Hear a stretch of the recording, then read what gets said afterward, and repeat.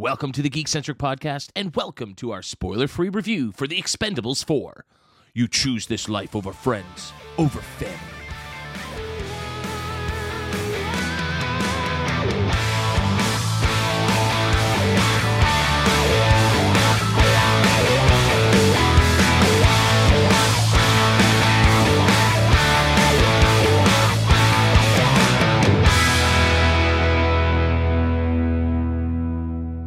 My name is Kev, and if you're joining us for the first time, well, we are Geek-Centric, a podcast focusing on the world of movies, TV shows, games, toys, and collectibles, and all things geek-centric.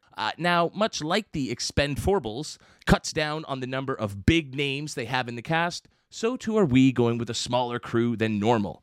Joining me for today's show, he's got one-liners up the wazoo and slowly walks away from explosions like he doesn't even care. He kicks ass and fends off bad guys without even messing up his hair. It's Justin. What up, J-Law? Why, hello. How are you? Doing all right. We saw something. We watched something. We saw something. Yes. Yeah, and I'm not sure quite what it was meant to be. Had higher hopes, but we definitely did watch something. Yes. I mean, on that note, today we are bringing the heavy firepower with our review of The Expendables 4. But don't worry, we won't get too trigger-happy, as this review will be spoiler-free. Before we fire up our machine gun-wielding motorcycle, let's talk about a group of people who are absolutely not expendable. We here at Geek-Centric are fully behind the WGA and SAG-AFTRA as they strike to get the contracts they deserve. Recent talks have been promising, and we hope there's a resolution soon, but until there is, we will continue to show our support for the writers and creators that are the lifeblood and the true heart and soul behind all of the television and film content we love. Well, it's been 9 long years since Barney, Christmas, Gunner, and Toll Road were seen on screen kicking ass, or for that matter, stabbing, shooting, or blowing up ass together. Reuniting as the team of elite mercenaries, Jason Statham, Dolph Lundgren, Randy Couture, and Sylvester Stallone are joined for the first time by Curtis 50 Cent Jackson, Megan Fox, Tony Jaa, Iko Uwais, Jacob Scipio, Levi Tran, and Andy Garcia. According to the official Expendables website, armed with every weapon they can get their hands on and the skills to use them, the Expendables are the world's last line of defense and the team that gets called when all other options are off the table. But new team members with new styles and tactics are going to give new blood a whole new meaning. Shit. When the official website synopsis doesn't even bother to try describing the plot, you know you might be in trouble. Continuing the tradition of a new director for each film, the movie was helmed by Scott Waugh, based on a script by Kurt Wimmer, Tad Daggerhart, Max Adams, and Spencer Cohen. I'd like to give a super muscly flexed bicep bro high five to our friends at Cineplex Pictures and Touchwood PR for giving us a chance to check out the action early to let you know if this explosive reunion is worth gearing up for or if this movie is itself expendable. All right, well, let's cock and lock our thoughts and jump right in like we're heading on a mission out the back of a plane. Let's start, Justin, right off with what worked for you here. Well, you know, if we're talking about things that worked, there's few, you know, and I think a lot of it extends from the nostalgia of the original 3. I did like seeing Sly and Jason Statham, you know, their bro buddy romance sort of take on effect where they love hate each other. I thought it was really funny, and actually it sometimes I wish the movie focused more on it, but in less in the way that it actually did, if you know what I mean. Yeah, I think that like that's always served as a great sense of comedy. It kind of is the thing that binds the movies together is this sort of brotherhood, and it is the thing that drove this movie and made it worthwhile, and one of the reasons why I wanted to see it. Yeah, they've definitely found a great sort of chemistry. You know, Statham has just a great rapport on screen with so many guys. You know, he does it with Dwayne Johnson, which is why they got a movie together off the heels of the Fast and Furious franchise. Here, you know, it's almost like they made this just so we could see Statham and Sly do their thing, even if the movie focuses a hell of a lot more on Statham, which maybe we'll get into in a little bit more detail as we go on. It's tough to talk about the cast and not complain a little, so maybe I'll save some of my thoughts on the cast outside of those two for a little later, but I will say one thing I really enjoyed about this film was that at least it returned to an R rating, or 14A here in Canada, which meant we got some real blood and guts gore. The violence seemed a bit amped up from the third one. I think that really hurt the third one. But so yeah, I'll say that, you know, the use of excessive CGI blood squibs was at least something to enjoy throughout the movie. To applaud, yes, and to be excited about. Yeah, absolutely. I think the other thing too, and one of the reasons why I really like these movies is seeing the pairing of stars. Now, as you've mentioned, they went down with a very tailored crew. Like there's not that many people that really carried over or any even just new big action stars. But that said, it was pretty cool to see Tony Jaa and Jason Statham, you know, together on screen in a movie, right? Like that's those moments where it's like you got your two toys and you put them together in a story. You know what I mean? And they're both renowned action stars, so that's really, really cool. I wish there was more of that. Again, like you said before we started recording, this might be a bit more of a conflicting review, because with any sort of positive, there is an immediate negative that can go against it. And I think, to your point, as you're talking about the cast and the negative, that's it. I think for me, that's pretty much all the positives I have, and it really does hurt to say that about it. But how about yourself? Is there any other positives you got? I mean, yeah, I'll Tony Jaa is a lot of fun in this. Again, I just wish we had more. Exactly. Another thing that I wish we had more of that they did do in little pockets here. You know, there's a really fun tongue-in-cheek moment with 50 Cent. And for me, that moment's very reminiscent of Arnold asking in number 2, you know, who's next, Rambo? Because these action stars keep coming out of nowhere.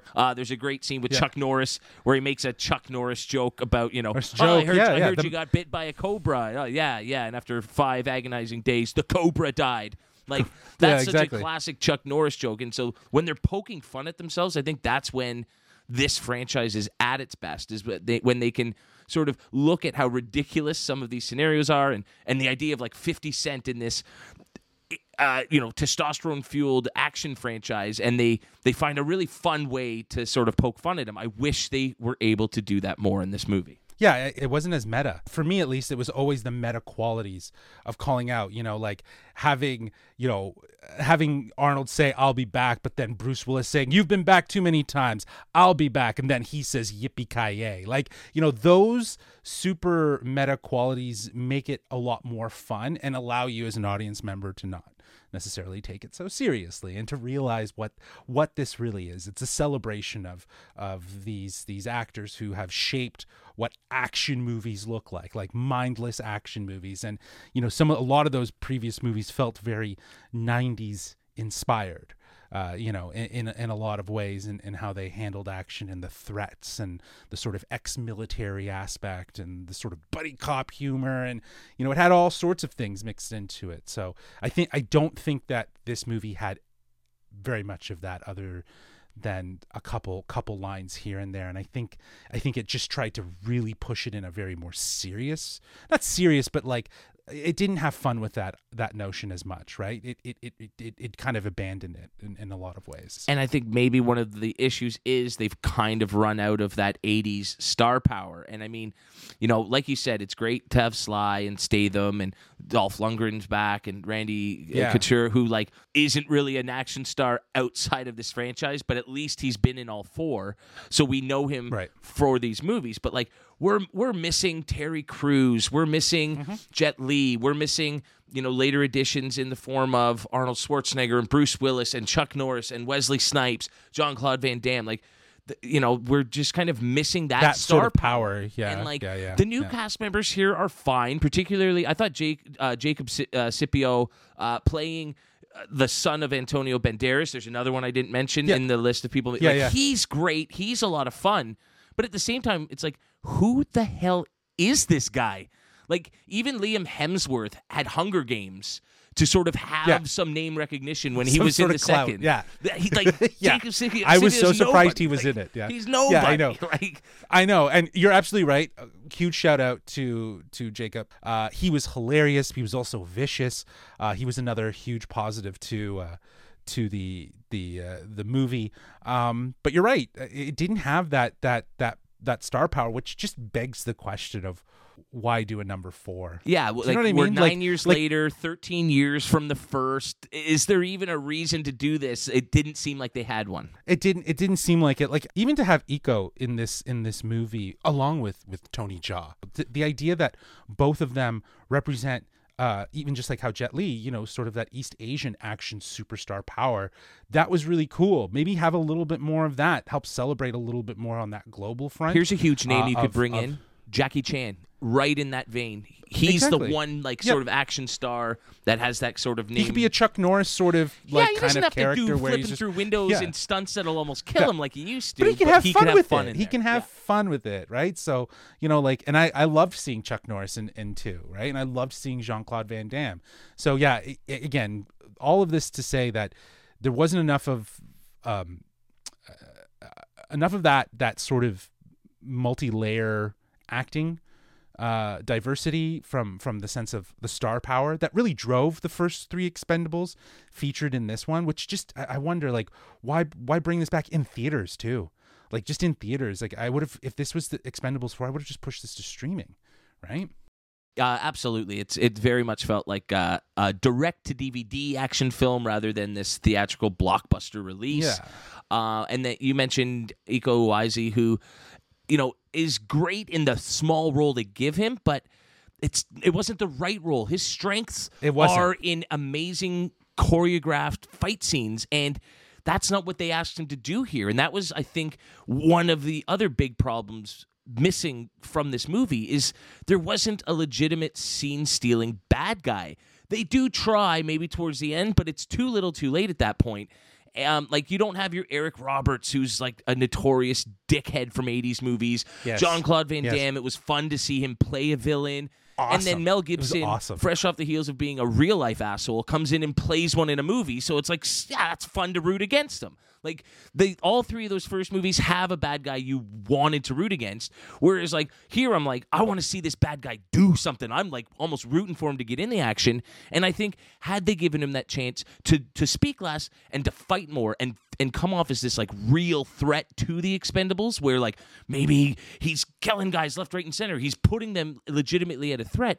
It would have been so much more satisfying as we got to the climax with his character, you know, and instead it just all felt a bit flat. They needed some big personality to sort of carry what was a very thin, illogical plot, you know, and that, I think, hurt it.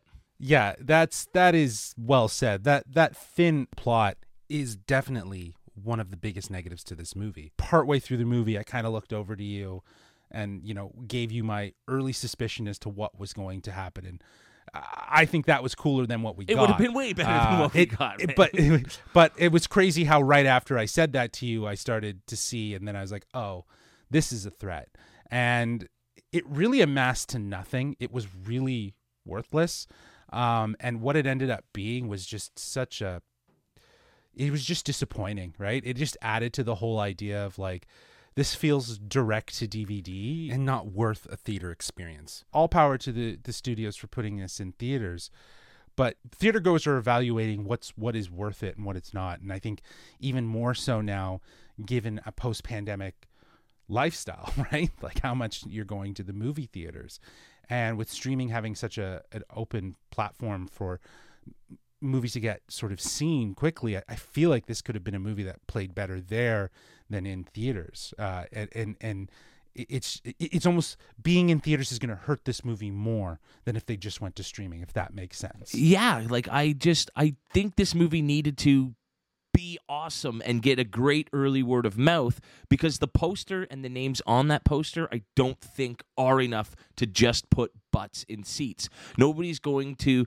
spend $20 to see an action movie with the names Curtis Jackson and Megan Fox on it. And again, that's nothing to say anything about their performances in the movie. There's so much like actual negative shit I can say about it that I'm not going to nitpick the limited roles they were given and the limited, you know, scripts they were given to work it's limited with. material. Yeah, exactly. And like, speaking of limiting, like there's a situation where most of the cast is prevented from doing anything action related for like the entire middle chunk of the movie. And so you basically just have Jason Statham doing action shit. And it's like more like the Expendable than it is the Expendables. I found that such an odd choice that in an action movie based on like a group fighting together, you limited that for like half of the movie, while also limiting the scope of the film and the you know, the scale of it, considering most of it takes place in one location, and that again like got a little repetitive. The hallways all start to look the same. The rooms all start to look the same. They have like 3 different shootouts in the same control room of this ship. Like it just didn't feel as big and broad, and there weren't 5 helicopters shooting at each other in the skies and 10 tanks blowing each other up. It was a bunch of people with guns shooting at each other, and like it just was so small compared to the first 3. Exactly. The scale of it was so small. It's like, why put this in theaters?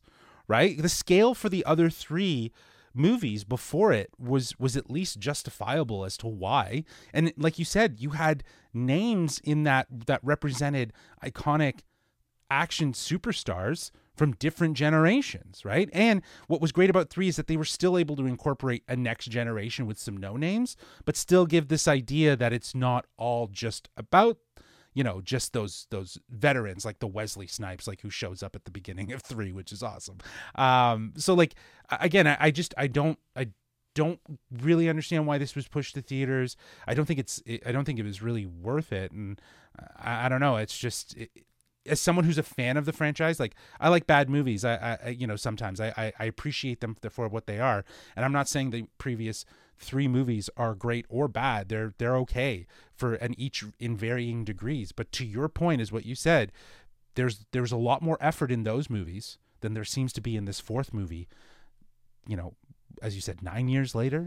Yeah, 9 years later. How did this movie have 4 writers?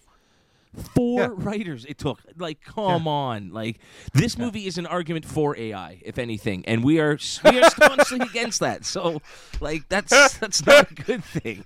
That's awesome. And, you know, speaking of, the tagline for this movie is, "They'll die when they're ready." Well, I think we are ready. So why don't we move to our ratings and wrap this sucker up in a body bag? Today, we'll be going on a score of 1 to 5 bloody CGI bullet squibs. And also, just when you're giving your score, I'd love to know where this ranks in the Expendables series, even if you want to do a really quick, explanation-free rundown of how you'd rank all 4, because I know you did a recent rewatch.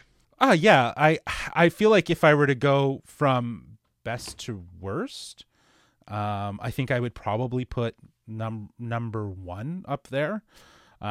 Just because it really did kick things off. It's not perfect, but I just mean the idea of introducing this action star superstar mixed bag story that was very meta. It was cool. Followed by number 2, which, you know, took it a little bit further. So I think those both would kind of be a tie for me. 3 is definitely third. And then I think the worst is 4, unfortunately. This movie did not meet my expectations of what I thought Expendables 4 would look like. Granted, I didn't know what to expect. I was expecting more cameos. Like, I thought, like, based, like you said, like the poster with the names, it's like, okay, it's an interesting dynamic of characters. I'm interested to see what they will do.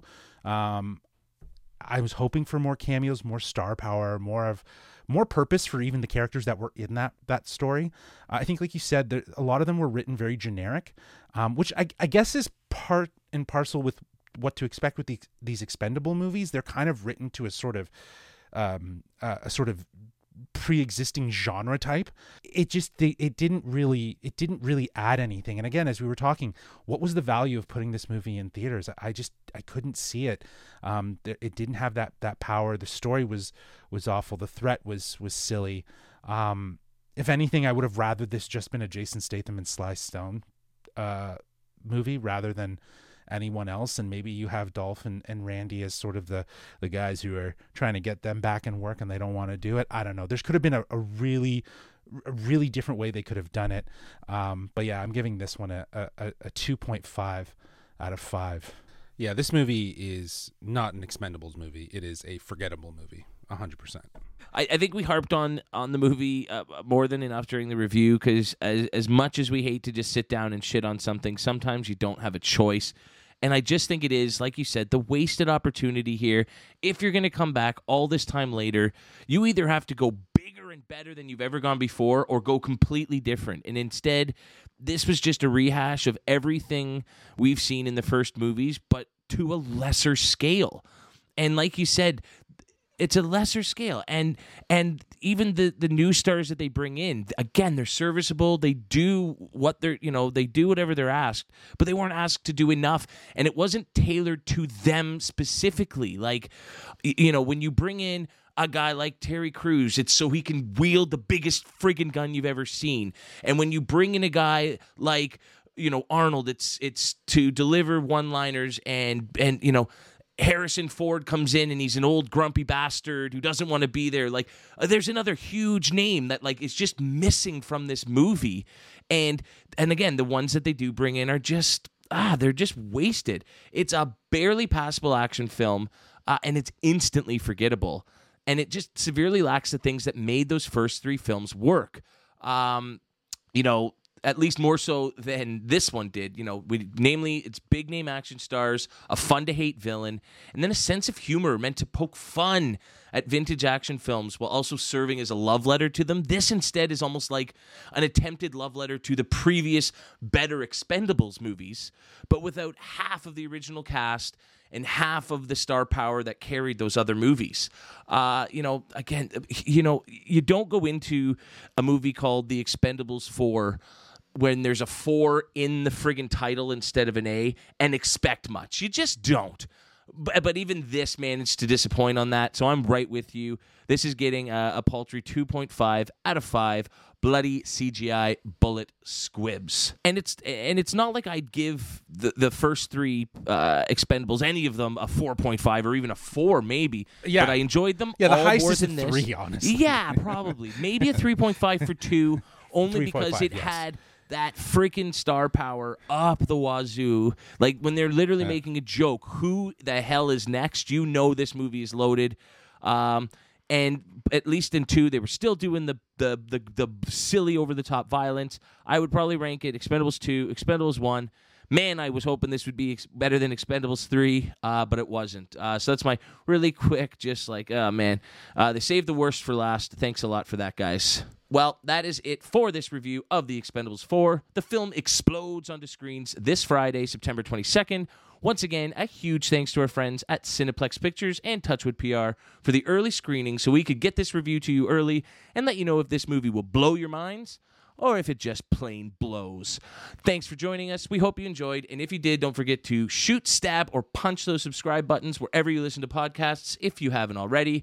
We can't wait to hear your thoughts on this latest entry into the Expendables franchise, and we're super curious to know where you'd rank it amongst the 4 movies. Please let us know by writing into wearegeekcentric@gmail.com. That's wearegeekcentric@gmail.com. Or if that feels a little too direct to DVD for you and you miss the good old days of theatrical action movie blockbusters, hit us up on our socials. You can do that on Twitter @GeekcentricYT or on Instagram, TikTok, and Threads @WeAreGeekcentric. This review pretty much puts a bullet in our hot geek summer, but we are heading into the fall with a ton of content, including our recent spoiler-free reviews for Season 2 of I Am Groot and Episodes 1 to 8 of Only Murders in the Building Season 3. We also recently recapped our experience at Fan Expo Toronto and shared what we considered to be the most exciting news emanating from this year's D23. Plus, our watch club for Disney Plus's sensation Ahsoka is well underway, with Episode 6 coming your way tomorrow. And finally, be sure to check out the plethora of incredible interviews we've had the absolute pleasure to conduct this year with some of our favorite actors, writers, directors, and showrunners. Those are available wherever you listen to podcasts and on our YouTube channel at youtube.com/geekcentric. But until next time, Justin, thanks for shooting the shit with me. And as we say, get home safe, guys. Peace.